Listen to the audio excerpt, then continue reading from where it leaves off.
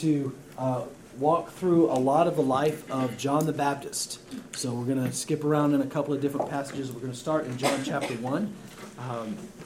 So if you would be getting there, we'll be in John chapter 1, starting in verse 29 in just a little bit. One of my strongest desires, one of my greatest passions, one of my greatest loves is discipleship. In other words, growing people in their faith. Because in my own life, it was done poorly in some facet or another. I was the kid that when my grandmother and my grandfather took me to the Little Methodist Church in Anahuac, Texas. If you even know where that is, you'll bless me because there's like 600-something people. No, it's not very big. And I can remember being that kid who took the digital watch to church on purpose and set the alarm to go off during the sermon and then couldn't figure it out how to turn it off. So it would just keep beeping. And so my church exposure as a little guy was limited. When I'd go and see my grandparents, and they had their pew. Okay? And anyway, I don't know what would have happened had somebody sat in their pew. I kind of wanted to see that. I'm not going to lie. I wanted to see my grandmother throw down because I'm fully convinced had anyone sat in that pew, and I can remember to this day, I could go in blindfolded and sit in their pew. God forbid what would happen, I don't know. And see, I'm the one who saw that later and went, please, don't you ever have your assigned seat in a church when somebody's coming in who has never been there before and tell them to move. You want to see an angry preacher? Do that kind of stuff. So that was my first experience. And then I started going to the Methodist Church in Alvin because I felt compelled to be a part of something. I just didn't know what to do. So that was the only exposure I had. And I went and I was old enough to go through their confirmation classes. I didn't know what that was, but everybody else my age was doing it. So yes, I succumbed to peer pressure. If you are my student, do as I say and not as I did. And I just went through it and I got, okay, there's all these great facts about what it means. And that was good. Except that I didn't fit in. I didn't fit in at all. So I started looking for another church, and I went to this place where, I'm not going to lie, there was this girl. And I was in 6th grade, going 7th grade, so I was almost at that point where I was almost interested. And I was a little slower. I know there are some who are like girls at 10. Thankfully, my boys are not there yet. And I started going, and I thought, okay, this is pretty cool. And they had this summer camp. And I went to this summer camp, and I was really excited because there were a bunch of other students. And I went, and we were in this little small group Bible study. And the person teaching it, though well-intentioned, assumed that everybody knew the secret Bible code. And he said, turn to John 15. So I start flipping, and I found a John and a 15, but it didn't sound like anything they were talking about. Because I was in 1 John chapter 2, verse 15, and they were in the book of John, chapter 15, verses whatever. And they were talking about abiding in Christ and bearing fruit and all this other stuff, and I'm looking at it going, I think my Bible's broken. I mean, pardon me, I'm a little scratchy, so if I sound like a prepubescent boy, that's why. Point proven. Okay, so I thought my Bible was broken because it didn't work right. And then by the time we were done, somebody realized that I was in 1 John and didn't laugh at me, but they kind of moved it over for me. But they would moved on to something else, and I didn't know the secret Bible code, and I felt like an idiot. And I didn't much like that. So I started learning the table of contents. Now, mind you, at this point, I've had a lot of church experience, but no Christ experience. So then I played church for a couple of years, and I come to Christ, and then it was, okay, you're supposed to read your Bible and study your Bible and learn what the Bible says. So this was pretty much how that looked. Here is a Bible. Start reading. So I started reading. In the beginning. Okay, I'm going to start off well, but you know what's coming, don't you? What's coming after that is not going to be something I'm going to grow in. I'm going to hit Leviticus and go, ah! and not understand what the deal is. And so somebody finally came along and said, oh, don't start there. It says, it's the first page, so somebody showed me the Gospels. He said, start here, learn about who Jesus is, and then once you've understood that, then you go back. Would have been nice to know that. So I started reading, and I started understanding and started growing. And I was at the point where once I came to Christ, if the doors at the church were open, I was there. And if they weren't there, I was trying to figure out how to pick the lock. Because I wanted to be around people who could show me how to do this, but I didn't know how.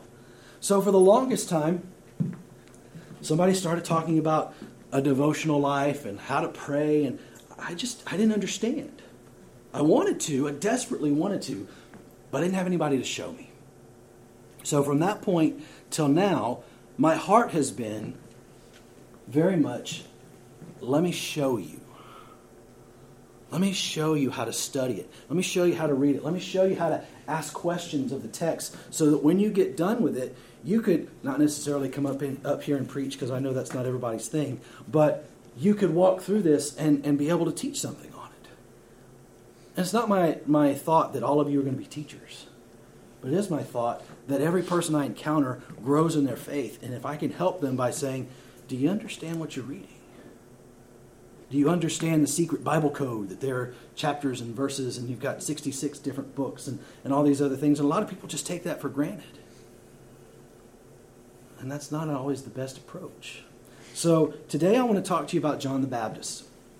Because John the Baptist does three things that I think all disciples need to do. And we're going to look at his life. We're going to look at a couple of pieces that I think are very, very informative, but also very pointed in how we deal with things. So the first thing we're going to look at is John's understanding of his place in the kingdom. I think once we as believers get that part figured out, the rest of it kind of clicks into place. What is our part? What is our place in the kingdom of God? Now, I said this in the first service, and they completely got it. There's no such thing as a Lone Ranger Christian. And I know that some of you can go back and think back to the old black and whites, the TV show. I'm talking about Dominoes, but the Lone Ranger had Tonto. But other than that, he was on his own. And I think a lot of times we think our faith is something that is only us. It's just me and Jesus, and that's it. But that's so not how the Bible teaches it. Everything in the Christian life, except for your personal devotion life, is meant to be done in community with other people. It really is. It's meant to be done in communication and conversation with people who are further along and not there yet. And it's meant to be done where you come in openly and you say, I just read this and it doesn't make a lick of sense to me. And you talk to somebody who struggled through the same passage maybe last week, and you go, well, I got that. Well, how'd you get that? Well, let's walk through it and talk through it together. And I want to just challenge you, are you there yet? Are you conversing with people on a regular basis about what the Scripture says? Are you talking with people who are further along? Are you talking with people who aren't there yet? Are you having those kinds of conversations? So, John the Baptist is going to give us a couple of things. Let's look at John chapter 1, and we're going to start in verse 29. John chapter 1, starting in verse 29. The next day he saw Jesus coming toward him and said, Behold, the Lamb of God who takes away the sin of the world. This is he of whom I said, After me comes a man who ranks before me, because he was before me. I myself did not know him, but for this purpose I came baptizing with water, that he might be revealed to Israel. And John bore witness, I saw the Spirit descend from heaven like a dove, and it remained on him. I myself did not know him, but he who sent me to baptize with water said to me, He on whom you see the Spirit descend and remain, this is he who baptizes with the Holy Spirit. And I have seen and have borne witness that this is the Son of God. The next day again, John was standing with two of his disciples.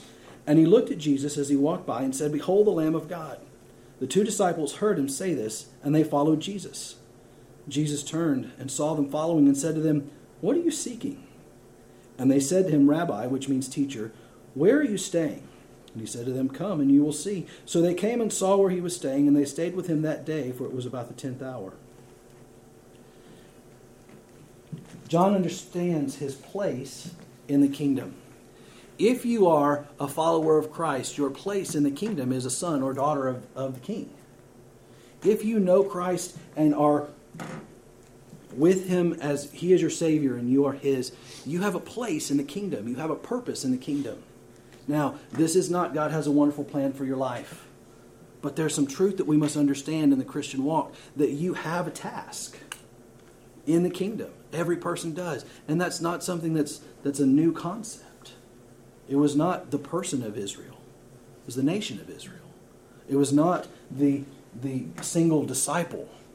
It was the multiple disciples. It was and is the church. The idea is we're in this together. Please don't go High School Musical on me, but we're all in this together. That's the whole purpose. That's what I see you doing. Okay, that's what's driving it. And John knows his place. Just before this, people have come and asked him, "Are you the Christ? Are you the anointed one? Are you the king that we've been looking for?" And he says, "No, I'm not. That's not my purpose. That's not my job. My job is to prepare the way for him." Now, I, up until this week, have always, and I just missed it. I don't know why. But I've always thought that John and Jesus were like best buds. You know, like hanging out at family reunions and stuff because they're cousins and all. But that doesn't seem to be John's account. John's account is, I know of him, but I didn't know him until God revealed it to me when I was, right before I baptized him. So, John points out, there he is. And then, I don't know if you caught this, he points it out a second time, and two guys leave. This doesn't sound like a great church growth plan to me. He points at somebody, he says, there he is, the Lamb of God that takes away the sin of the world, and two guys leave. Now, this is going to be two of the Big 12 who are going to leave, not football, the Big 12, and they're going to leave, and John's going to be like,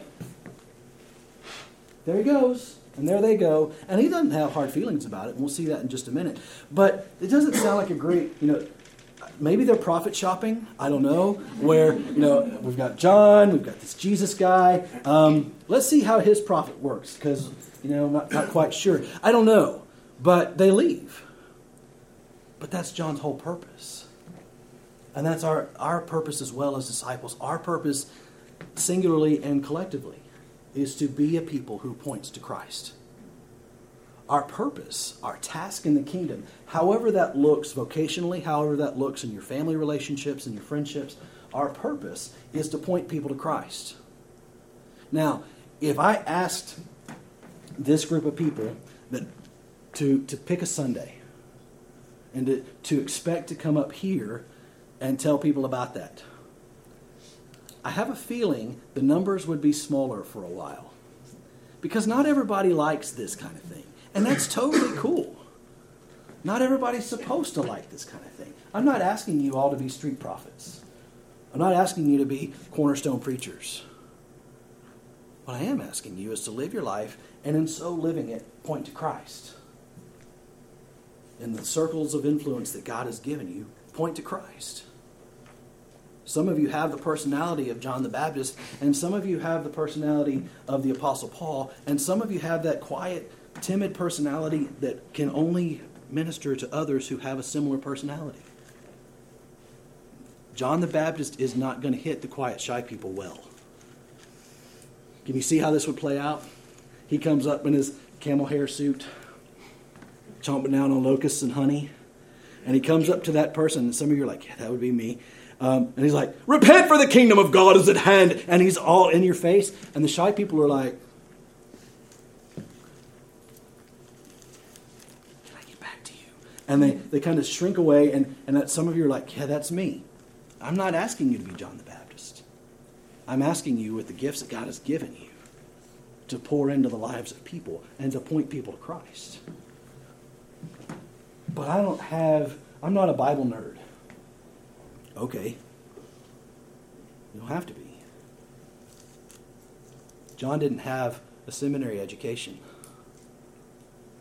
He was educated, but he wasn't a seminarian. And there's nothing wrong with being a seminarian. Someday that'll happen for me. But it's not going to happen for everybody.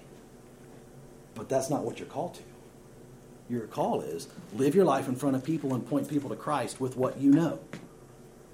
If all you've got is Jesus loves me, this I know, for the Bible tells me so somewhere, start there. But when they ask you where, you got to start flipping. 1 John's a good start. Just saying. Okay, so let's go a little bit further to John chapter 3. And we're going to start in verse 22. So John's been preaching. Jesus has just had the famous conversation with Nicodemus that we get John 3:16 from. God so loved the world, but he's talking about a whole bunch of different things. And after that, we see this next encounter. John chapter 3, starting in verse 22. After this, Jesus and his disciples went into the Judean countryside, and he remained there with them and was baptizing. John also was baptizing at Aenon near Salim, because water there was plentiful. And people were coming and being baptized, for John had not yet been put in prison. Now a discussion arose between some of John's disciples and a Jew over purification. And they came to John and said to him, Rabbi, he who was with you across the Jordan, to whom you bore witness, look, he is baptizing, and all are going to him. John answered, a person cannot receive even one thing unless it is given him from heaven. You yourselves bear me witness that I said I am not the Christ, but I have been sent before him. The one who has the bride is the bridegroom. The friend of the bridegroom stands and hears him, rejoices greatly at the bridegroom's voice. Therefore, this joy of mine is now complete. Look at verse 30. He must increase, but I must decrease. So now, not only do we have, the purpose, that we know our task, we know our place in the kingdom, and that's something we must discover, but we also now learn the attitude of the disciple, that Christ must increase. Christ must become more and more, and we must become less and less. As we do the things that he has gifted us and talented us to do, that we take those things and we don't glorify ourselves in the midst of it. Some of you are awesome musically and can do things to a musical instrument or with your voice that I could only dream of. And it'd be really easy to point to those things and say, look at what I can do. Some of you are fantastic with numbers and processes and programming and those kinds of things. And you see that kind of stuff and you can plan out everything and it all just makes sense to you. I discovered in high school that I was called into the ministry, and I soon discovered that the numbers I really needed to deal with was the book of Numbers. Past that, math on a financial level is fine. Past that, Melody's on her own in just a little bit longer as she moves into algebra and calculus and whatever else. So if you have services that would help that, I will employ them. And that's great. Use those things in the kingdom, but don't use those things to point to yourself. Nothing, as John says, nothing that we have comes from us anyway. So the things that you are really, really good at, use those for the kingdom. Some of you have this awesome gift to relate to small children. They flock to you like you have a magnet on your body and they have metal in their heads, which is sometimes the case.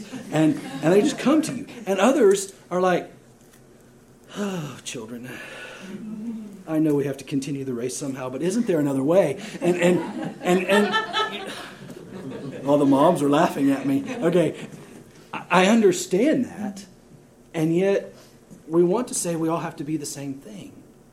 Well, if we understand our place in the kingdom, that can't be true. There are going to be ones who are great with kids, and there are going to be ones who need to say, you're great with kids, here's mine. And we grow in that. There are some of you who are really great on a one-on-one relational basis, and that is just your thing. You wouldn't do this for anything. There could be a price tag on it, and you'd go, no. But you look around, and you see it's one person, and it looks like their heart is falling out of their chest, and you can't help it. Use those gifts, and let him increase, and you decrease.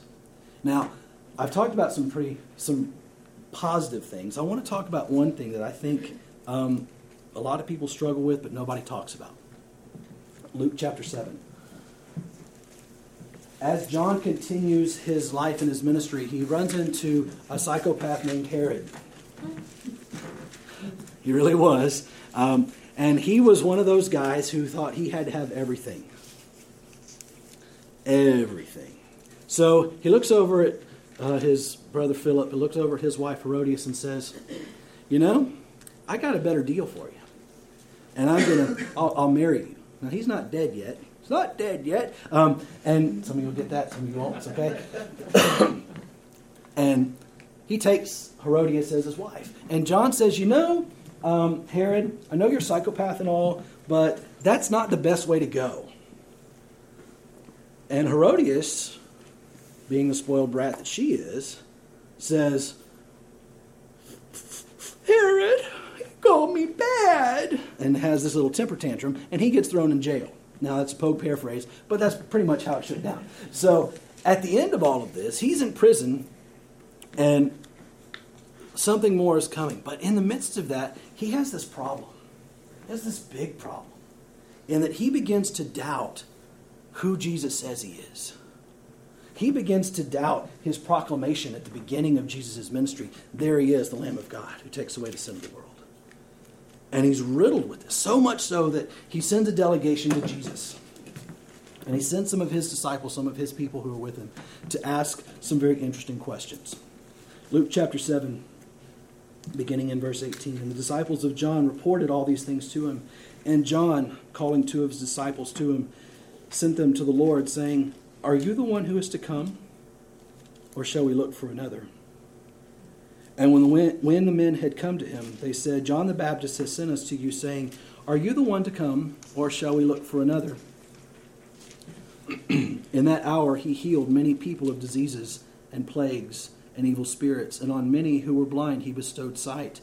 And he answered them, Go and tell John what you have seen and heard. The blind receive their sight, the lame walk, lepers are cleansed, and the deaf hear. The dead are raised up, the poor have good news preached to them. And blessed is the one who is not offended by me. When John's messengers had gone, Jesus began to speak to the crowds concerning John. What did you go into the wilderness to see? A reed shaken by the wind? What then? What did you go to see? A man dressed in soft clothing? Behold, those who are dressed in splendid clothing and live in luxury are in king's courts. What then did you go out to see? A prophet? Yes, I tell you, and more than that. This is he of whom it is written, Behold, I send my messenger before your face, who will prepare your way before you. Now, I'm sure that the guys who left heard Jesus say that about John. But I want you to think about what John has done and what John has said. John has boldly proclaimed in public that Jesus is the one who will take away the sins of the world, and has in his mind, I think, what that would look like. And as he finds himself in a situation beyond his control, looking up, crying out, and wondering if God is still there, he wonders if he's right about Jesus, because he's expecting someone to come in and take over, to come in and have a military coup, to come in and demolish everything and start something new and establish a kingdom. And his message of repentance was to prepare those who would be in the kingdom to be right as it happens. And Jesus doesn't meet his expectation at all. So he finds himself in this situation that in his mind is, best we could tell, not the best. He's in prison, and we'll find out soon what happens to him. He's in prison, and he's looking up and he's going, Where is the Messiah? Where is the one who is coming? I pointed him out, but he's not doing anything. And maybe he's shaking his fist at God. We don't know. And he's looking at a situation, he's looking at his circumstances, and he's thinking, this is not what I signed up for. I expected a kingdom, and I got nothing. But he doesn't understand what's coming. He doesn't see what's coming. He will not live to see the crucifixion and the resurrection. But as he cries out, he struggles with doubt, and he sends somebody to help him figure it out. And he goes to Jesus, as we can, with our doubts, with our frustrations, with our worries, and asks for some clarification. And he says, Are you the one, or should we look for someone else? And Jesus answers his doubt. Doesn't change his situation, but answers his doubt. And in the midst of his doubt, brings him to this point where he says, this is what prophecy fulfilled looks like. Because the blind receiving sight, and the lame walking, and all these other things were things that were also prophesied. John, don't lose heart. Confront your doubt with truth. And in the midst of that, realize, I'm not going to meet that expectation the way you planned it to happen. But don't miss that I'm going to do exactly what's necessary. And I can imagine John receiving all of this, perceiving all of this, and not soon after losing his life. With hope. But please catch this, his situation didn't change. Was Jesus still God in the midst of John's situation? And the answer to that is yes, very much so. But John had hope. John had his doubts addressed. But his situation didn't change much. There was a point in my first church where I used to wear the James Avery cross ring. And I had this, I guess it was onyx, I'm not sure what it was. It was a stone that had a cross engraved in it. And I can remember right before I was getting up to teach, I took my ring off. I took my necklace off. Both of these in my mind and heart, symbols of my faith. And I put them in my hands. And I'm looking at them.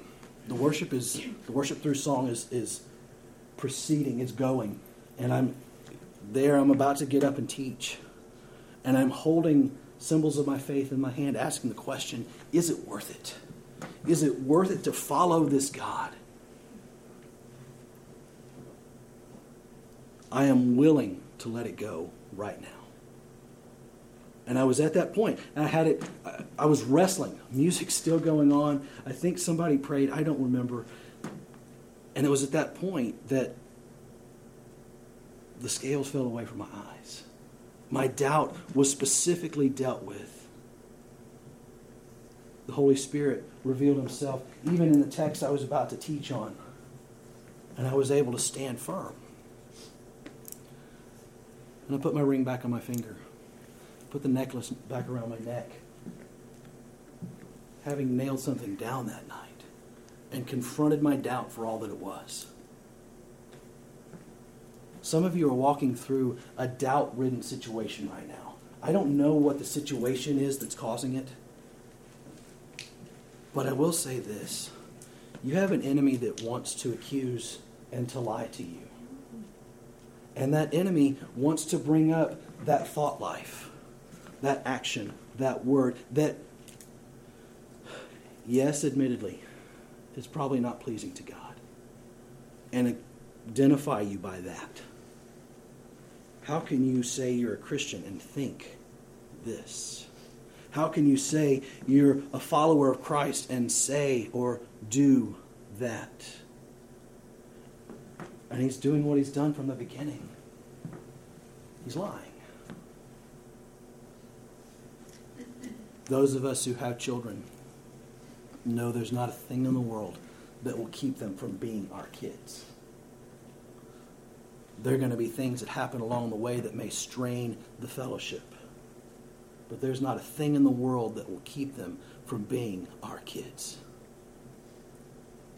And as we think through that, we've already sung about it. We started singing about that. The love the Father has for us. Dwell on that. And in those times when you doubt, address it. May I just gently say, I'm not speaking to one person in this room. Because based on what I'm seeing from your feedback, a lot of you are feeling this. And I just want to address it with truth. There may be sin that you need to deal with. Deal with it. Stop holding on to it. Realize your place in the kingdom as a son or a daughter. And live like that. Some of you are struggling with stuff that has beaten you down for a long, long time. And you can identify with John. John the Baptist. Think about that. Are you the one who is to come? Or should we expect something else? Because you're not meeting my expectation. The last thing that the disciple brings in is a confidence that God is who he says he is. Those of you who have maybe read the Screw Tape Letters, if you haven't, fun little book, lots of fun.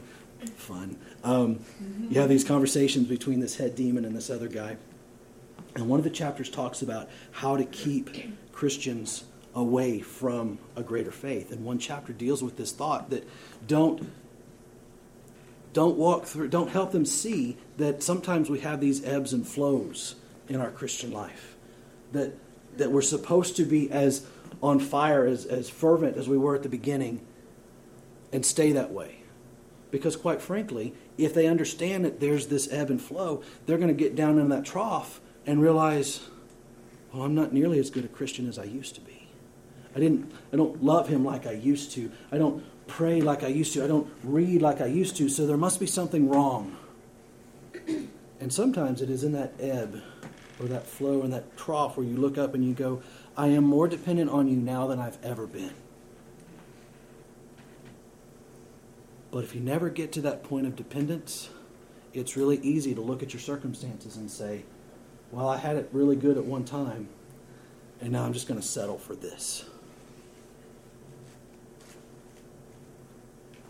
Can you imagine John's reception of this delegation? John's reception of this delegation would have been one of the poor are hearing good news. The blind are seeing, the lame are walking. This kingdom looks different than I imagined, but indeed this kingdom is being established. So now let's go back. 3 things that I want for a disciple to hear today. 1, your place in the kingdom is not established by you. It is established by the King of Kings. Your attitude in the kingdom has to grow to the point where he is definitely more and we are less. And as you struggle with doubt, realize God is faithful. And he is true. And he has not changed a word that he has spoken. Today, wherever you are in your relationship with Christ, whether that's I have just started this and I need somebody to show me, that's the last part I want to address.